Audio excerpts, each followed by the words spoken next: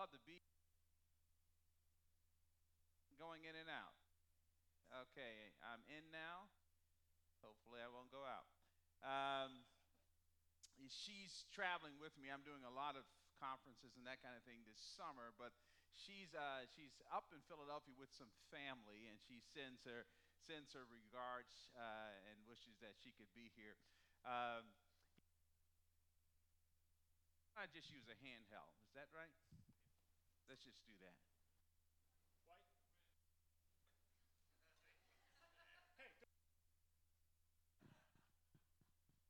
You know, when the devil fell out of heaven with all those demons, a third of them fell in the audio stuff. You know, that's what's it.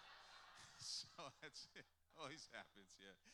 Um, yeah, so, I told you we celebrated our 50th wedding anniversary. We met in college. In fact, this is a true story. Um, I came back on campus the summer between my freshman and sophomore year, just about 2 weeks before I got back on campus. I broke up with my high school sweetheart. I mean, well, the truth of the matter is, girlfriend kicked me to the curb, and can you imagine anybody getting rid of all of this? But he said, yes, I can. So I came back on campus, and this is a true story. I was in my dorm room praying. True story. First day back on campus, in my dorm room praying. God, no more women. They mess you up every time. I'm just, I'm hurting. I need to heal. Just you and me, Jesus, this semester. I'm going to stay focused on my books and on my relationship with God, not be distracted or deterred or disrupted in any way.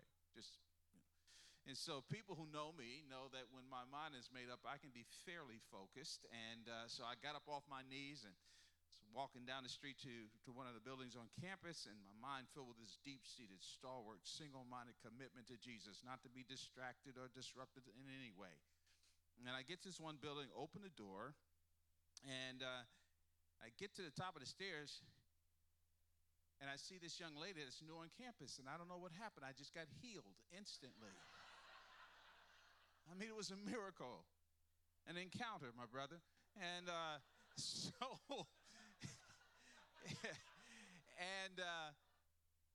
and she was new on campus, and my mama taught me to be hospitable to strangers.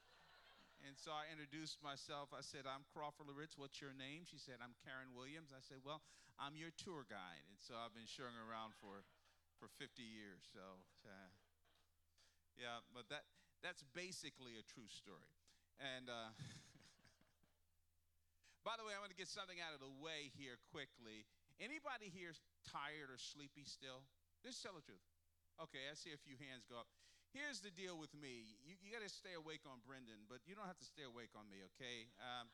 I slept on the best of them, so what goes around comes around. And so if you are sleepy, if you're tired, listen, don't fight it. That's disgusting. I can see far more than you think. No, don't do that. Just yield. Go to sleep. And we've got some benches free up here. You just do whatever you need to do, man. But don't do one of these two things. Don't do like this. That's distracting. And by all means, please don't do like this.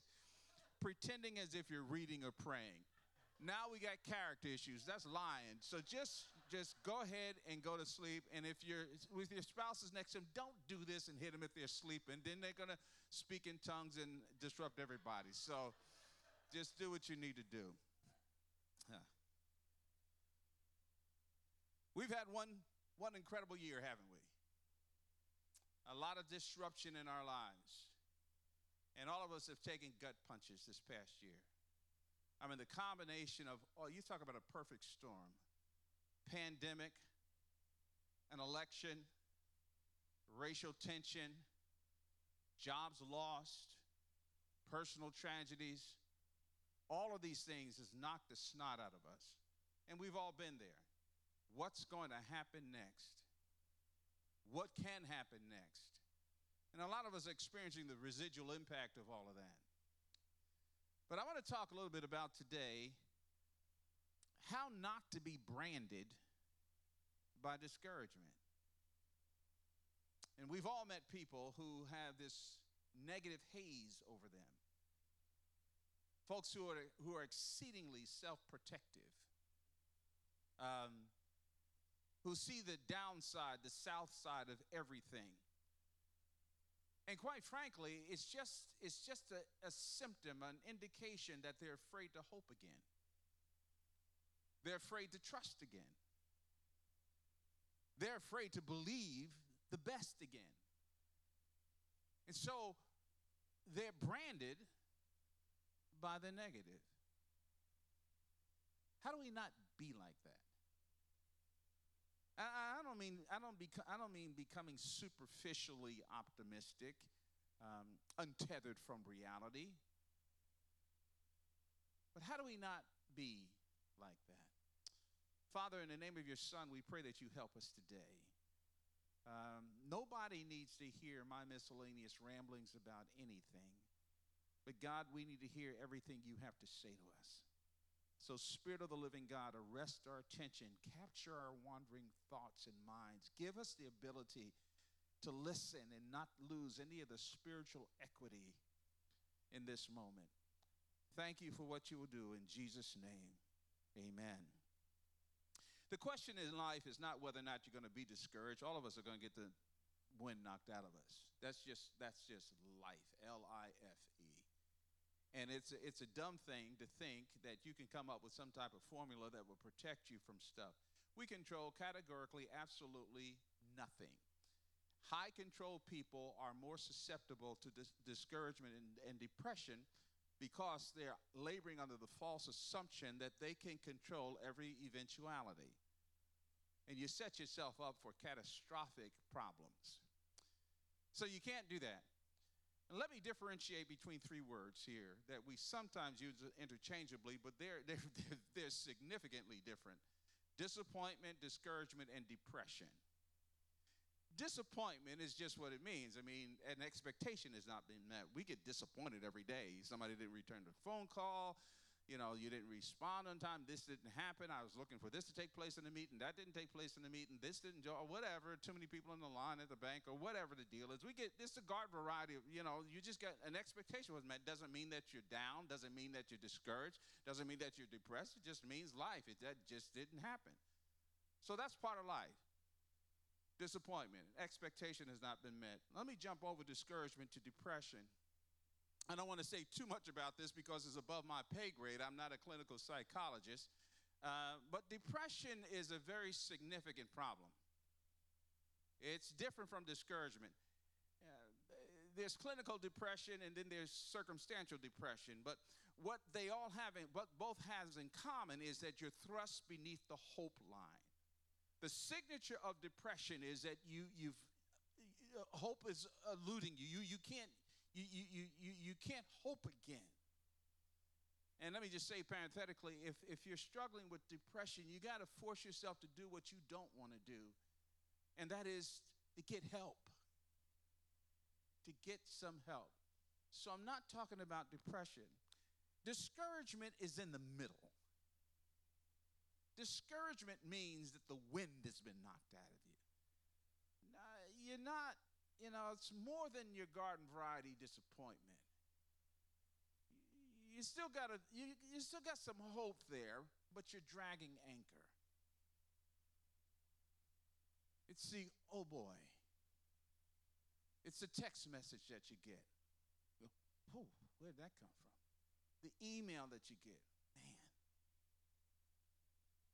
So the question is not whether or not I'm going to be discouraged, but what do I do when it comes knocking on my door and trespassing my domain? What do I do? Now, hear me on this. I don't mean to sound like a locker room coach, but one of the most important lessons you can learn in life, and one of the most important things you can teach your children early on, is that we all have got to learn how to take an emotional punch. I don't mean to sound like a locker room coach, but you have to learn how to take an emotional punch. That's reality. So what do? Hear me, this is counterintuitive. I have discovered that it's the choices and decisions that you make during the times in which you are discouraged that will determine whether or not you're going to be branded by the circumstances or you're going to be healthy in the midst of them. Now, what I'm saying to you does not square with our culture today because we live, and I'm going to say some more about this in a few moments, we live at the emotional level. We really do. Emotions are not wrong, and I'll say something about this in a moment, but it is the mind and the will that forms the banks of the river, that river of emotions. And it's thinking right and acting right that produces health in the midst of challenge and crisis. It's the will. The critical question is, what decisions or choices are you making when discouragement knocks on your door, when bad news visits your domain, when the wind is knocked out of you? What decisions are you going to make?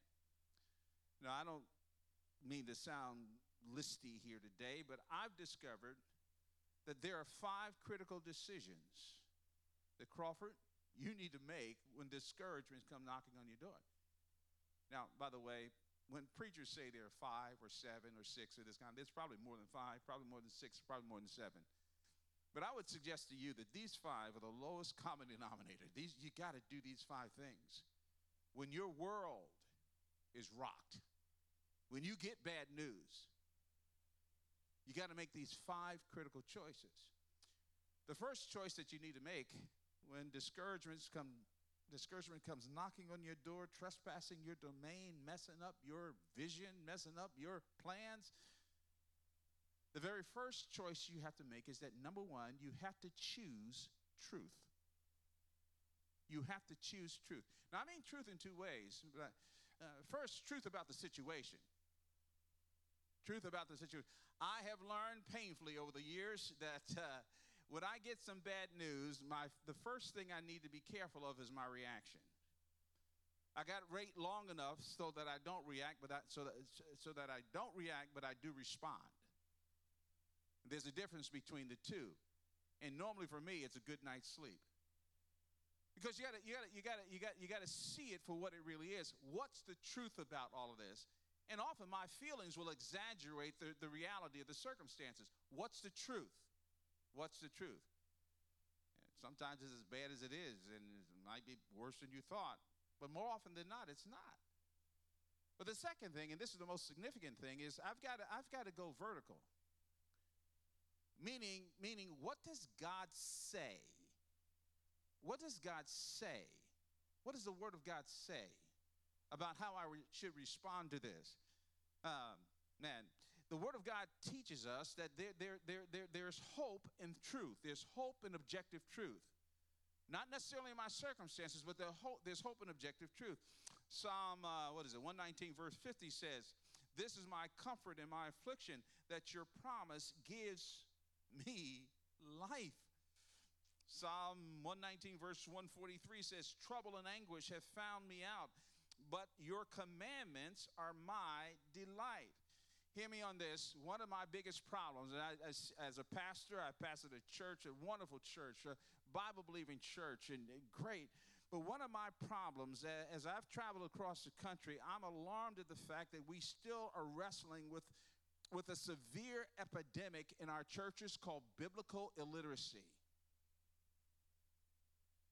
Most of us keep referring to the Bible as a point of reference, but not at the context of our lives. And therein lies our problem.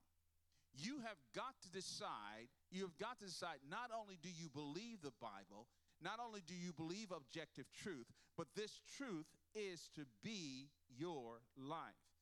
Psalm 1, most scholars believe Psalm 1 is like the introduction to a great book. It is the introduction to this anthology of worship, which is the Psalms. And the psalmist begins by driving choice.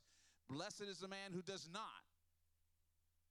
But what does he do? But his delight is in the law of the Lord. And in his law does he meditate day and night. The Hebrew word meditate could have been translated dull sound. It implies immersion. Immersion. That the Word of God has got to inform my behavior. Hear me on this, inform my feelings. Inform my responses. So the very first thing you do when the snot is knocked out of you, you took a gut punch. You got to open the book. You got to open this is God's voice. You got to let him speak to you. So, when discouragement hits you, what do? I better objectively say, Crawford, what's true about this situation? And what does God say in terms of my thinking, feelings, and responses to what I'm going through? So, first you choose truth. The second thing you have to do when discouragement comes trespassing your domain, messing with your life, upsetting the apple cart, and you're going to think I'm absolutely nuts. But the second thing that you have to do, first you choose truth. Secondly, you choose joy. You're going to say, well, hold up, man. Wait. Joy is an involuntary response. How do I choose an involuntary response? It's an emotional response. No. That's not what the Bible teaches. Joy isn't a command.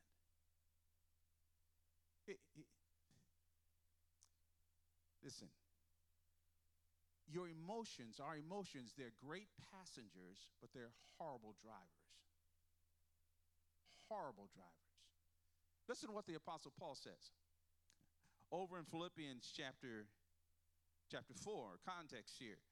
You know where Paul wrote this book from, right? He was in jail. And we ain't talking some 5-star prison camp, okay? He's in jail. He's extracted from his ministry. Ultimately, and I'll talk a little bit more about this later on as I mentioned 2 Timothy this week, ultimately he would die. And so he's not in some sweet oasis of a situation. And so he's writing the church at Philippi because they want to know how he's doing, and he's telling them how he's doing. And he gets over to chapter 4 and he says in verse 4, listen, the imperative mood. He says, rejoice in the Lord always. And again, I will say rejoice. I think it's being redundant here, but the ellipsis is that, no, I haven't lost my mind. I haven't lost my mind. When I told you to rejoice always, no, I mean it. Again, I say rejoice. Choose to rejoice. Choose to rejoice. It's a command. You see, our joy and rejoicing have to be independent of our circumstances. Did you hear what I just said? Did you hear what I just said? Our joy and rejoicing have to be independent of our circumstances. It's not denial. I'm going to get to this in a moment. It's not denial. It's not saying that this didn't really happen. That's not saying this doesn't even affect me. But it has to be independent of our circumstances. Now, this is fairly consistent with the Apostle Paul. I believe Paul may have had in mind a flashback as to how the church got started when he and Silas was there. They came over to Macedonia and he recruited Silas to come with him. And Silas thought this is a nice summer gig here, man. We're going to go over here to Macedonia, visit Philippi, summer missionary trip, we'll share the gospel a little bit, check out the restaurants here and have a nice time and, it'll be good. What happens to these dudes? They're out there sharing the gospel and tick off some people. They get thrown in jail. The scriptures say that they were beaten over in Acts chapter 16. Now, one of the problems with the Bible is that we've got history, and with history, sometimes we lose the emotional impact of what actually took place. But let's say these dudes were beaten. I don't think they were just roughed up. I don't think they were just pushed around. I think they were beaten. Contusions, blood dripping, swollen eyes, busted lips, all this kind of stuff. They're beaten and thrown in jail.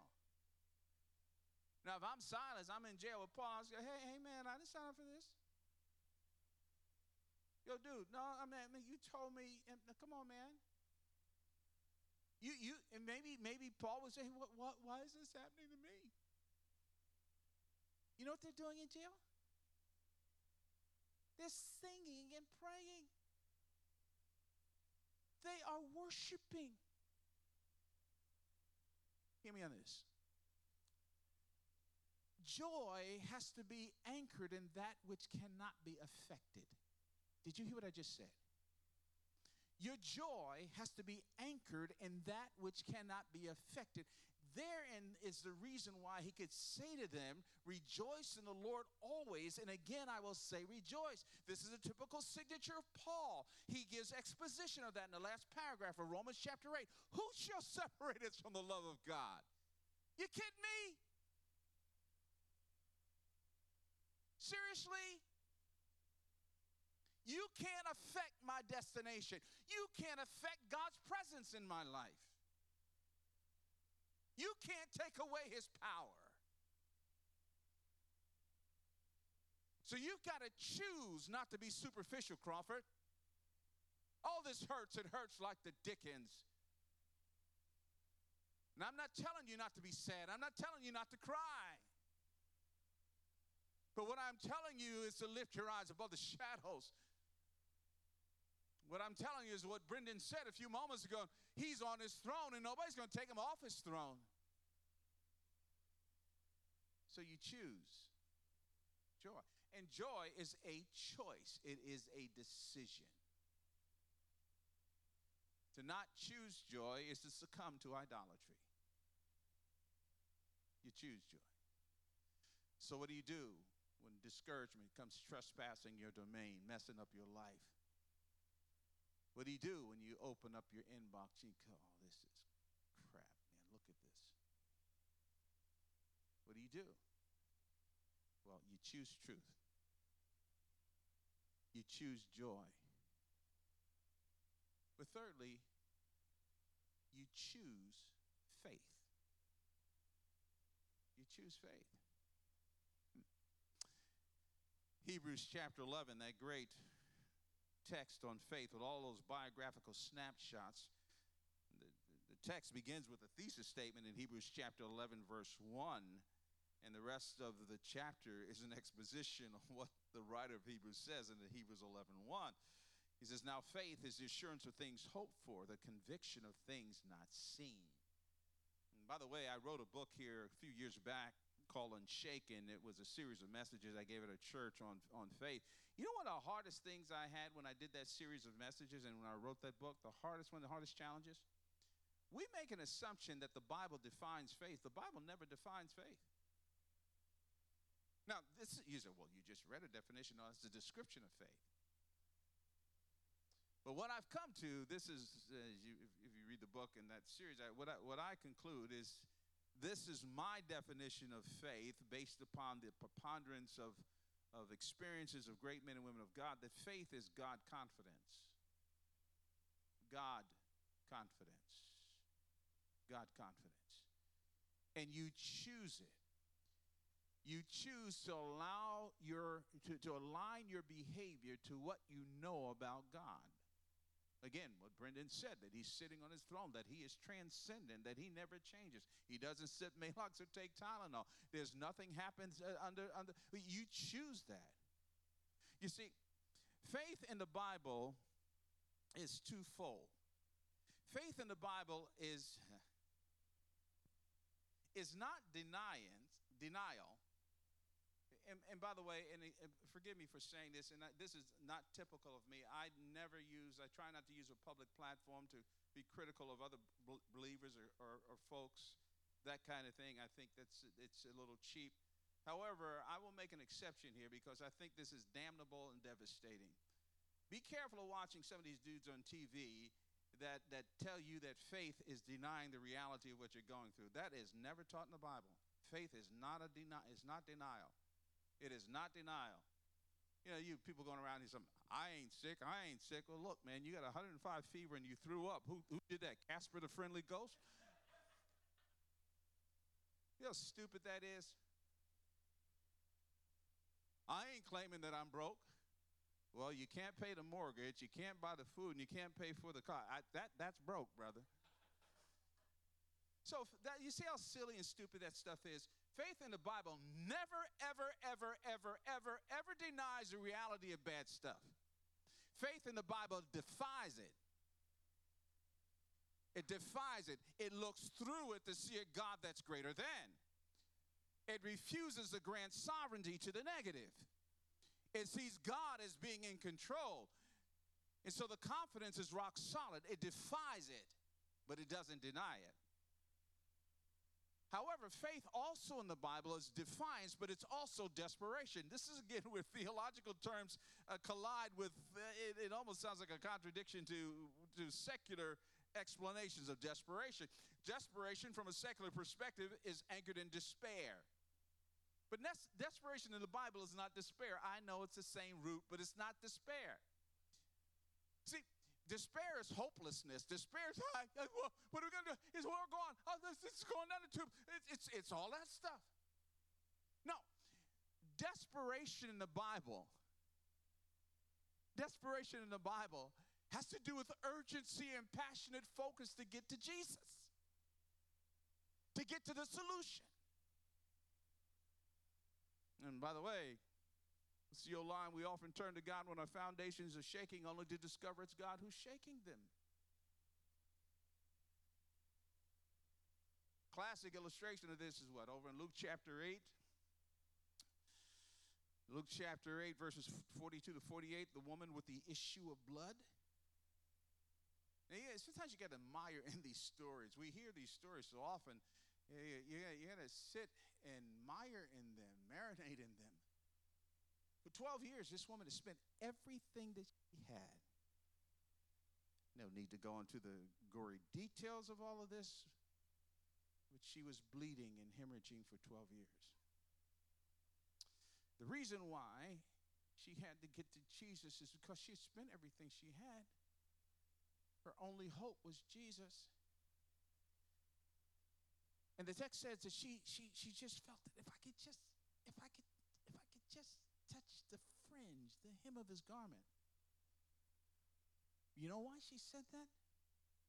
She said that because the Levitical code says that she was untouchable. And she probably was a Jewish woman. She couldn't let people see her coming in contact with a rabbi. My historical context is correct. This takes place during the first probably year and a half, 2 years of our Lord's earthly ministry, where all the groupies were still going with him. Great crowds of people around him, and all these people want a piece of Jesus. The disciples are probably doing crowd control, and this lady is getting through the crowds. If I could just touch his fringe of his garment. And all these people are bumping up against Jesus. The lady, trying to be inconspicuous, touches his garment.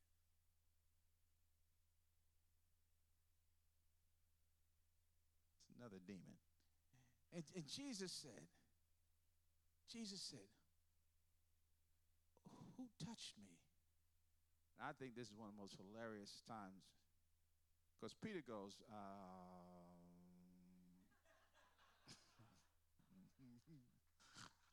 don't want to give a wrong answer, but there's been a lot of people bumping up against you. And Jesus says in so many words, no. Don't get it twisted. They handled me. She touched me. Faith touches the heart of God. Allow the stress, struggle, and strain, the pain and the agony, the bad news to drive you to Jesus. Little parentheses here.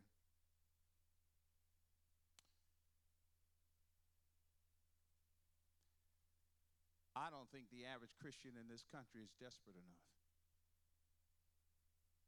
We just have too many resources. We're too competent for our own good.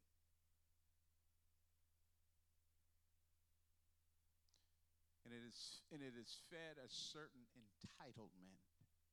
I see it in my church. Our church is a great church, don't get me wrong. It's fed a certain entitlement. And every once in a while, God has to sort of like put us in a little area to remind us, you always are dependent upon me. Even when you get arrogant and full of yourself, I'm still the one that's taking care of you. Desperate. So, what do? When discouragements come banging on your door, this wasn't on your list of things to do today. Well, you got some decisions to make, Crawford. If you don't make these decisions, Jack, you're gonna be in the fetal position for sure. You have to choose truth. You have to choose joy. This is a call to choosing faith. And the fourth one, hear me on this, that you have to choose community. You have to choose community. There's no such thing as an independent Christian. There's not one. There's no such thing as an independent. What was it? Chuck Colson's with the Lord now. He famously said, I don't know if it originated with him or he's quoting someone else, but there's some truth to this. It says you can't have God as your father and not have the church as your mother. That's good theology. We were born for relationship. When we're born again, we were placed into the body of Christ. There can be no healthy sanctification apart from healthy spiritual relationships, horizontally. And that's the reason why in Galatians, Galatians chapter 6, actually this community rests upon two things. It rests upon companionship, but it also rests upon mutual identification. Companionship, mutual identification. Don't fly solo, companionship. Galatians 6:2 says, bear one another's burdens and so fulfill the law of Christ. We need one another. Now, I probably, and this is like probably too much information here, but most people think because I speak to large crowds, our church is a fairly sizable place, and I'm always with a lot of people. Most people mistakenly think that I am an extrovert. I really am not. Now, this is crazy, and I know, I've taken these tests through the years a gazillion times. I'm an introvert that loves people. I do. I don't dislike people. There's some people on that spectrum who are introverts that can't stand people. I love people. I love being with people. I love interacting with people. But technically, if you mean where do I get my energy from, I don't get my energy from people. I mean, when I go to speak someplace, I'm low maintenance, Jack. You don't have to give me the key to the city. You don't have to show me all around. You don't have to sit and hold my hand. You don't have to do any of that kind of stuff, man. Just put me in a place that ain't got too many roaches, man, and I'm cool. Just good book and this kind of thing. And so my natural tendency, when I take a gut punch of this kind of thing, is to pull back. Now that's okay for a while. But let me tell you something. You might want to write this down. Isolation inevitably breeds distortion. Isolation inevitably breeds distortion and exaggeration. And you got to be very, very careful. Yeah, you might need to pull back, take a sabbatical, take some time off and this kind of thing. But then you better rush to people because relationship has a way of contextualizing your emotions. They have a way of recalibrating your thinking. They have a way of giving a broader context to you. And we need one another. And listen, this is a little hobby horse of mine. As a pastor, this was to frustrate me to no end. pastored a church in a it's a very high-end section of Atlanta. People had a lot of resources, a lot of context, used to solving their own problems or paying somebody to do it for them or this kind of thing. And one of the things that used to bug me to no end is this whole image management nonsense. These folks would be hurting, too embarrassed to share. And so by the time you hear about it, the mess is glowing in the dark. We need to humble ourselves and say, hey, look, man, I'm going through a rough patch right now. Have some people in your life where you can say, hey, look, I'm struggling. I took a gut punch. I need you to pray with me. And so this companionship, but then secondly, under this whole banner of choosing community is identification. And I don't have, for the sake of time, I won't read this, but Romans 12, verses 9 through 16. Paul is talking about the dynamic of identifying with one another in the body of Christ. Weep with those who weep. Rejoice with those who rejoice.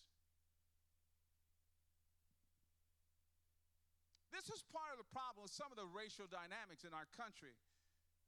One of the things that's been heartbreaking to me over this past year is seeing the sophomoric, idiotic way that Christians have handled this.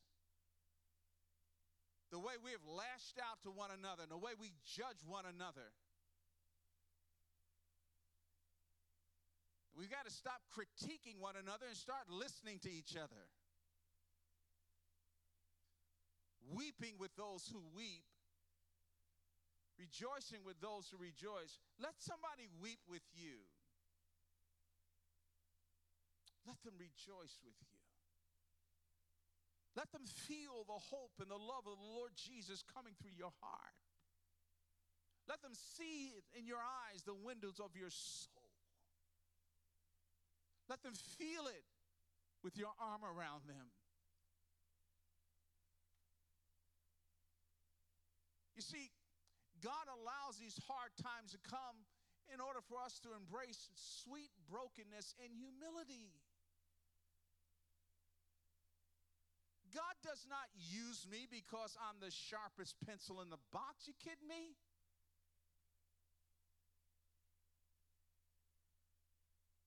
Because you have a platform and you've been successful does not mean that you're less needy. Seriously?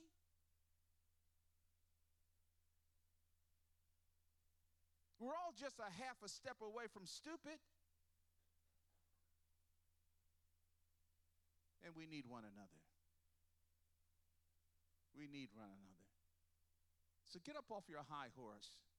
Get up off your pretense. Stop the image management nonsense. Run to community. And the fifth and the final decision we need to make when discouragement comes knocking on our door, trespassing our domain. Yeah? Choose truth, choose joy, choose faith, choose community. This is going to sound like a bit of a contradiction. But number 5, you have to choose service. There are some times in life where you just can't stop. You're just in one of those seasons of your life where you've gotten some bad news. But for whatever reason, you can't pull back. You just can't get away. You're in a stretch. What are you going to do?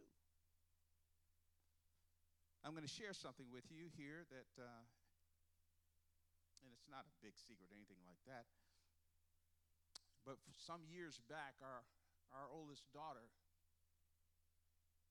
went through a horrible experience. And wasn't her fault. Something that happened to her. And, as a dad, I want to fix it. But I couldn't fix it. It was during that time, because of some of the dynamics of what was going on, it wasn't a pride piece, but it was unwise for Karen and myself to share, because it was sort of the dynamics around it, to share this with other people. And there were a number of days on the weekend pulling up to the church, and I had to preach. And I was sitting in my car and the tears streaming down my cheeks. I didn't feel like doing it. I just sat there in the car and said, Holy Ghost, one more time. Please, one more time. Listen to this great text in Psalm 126.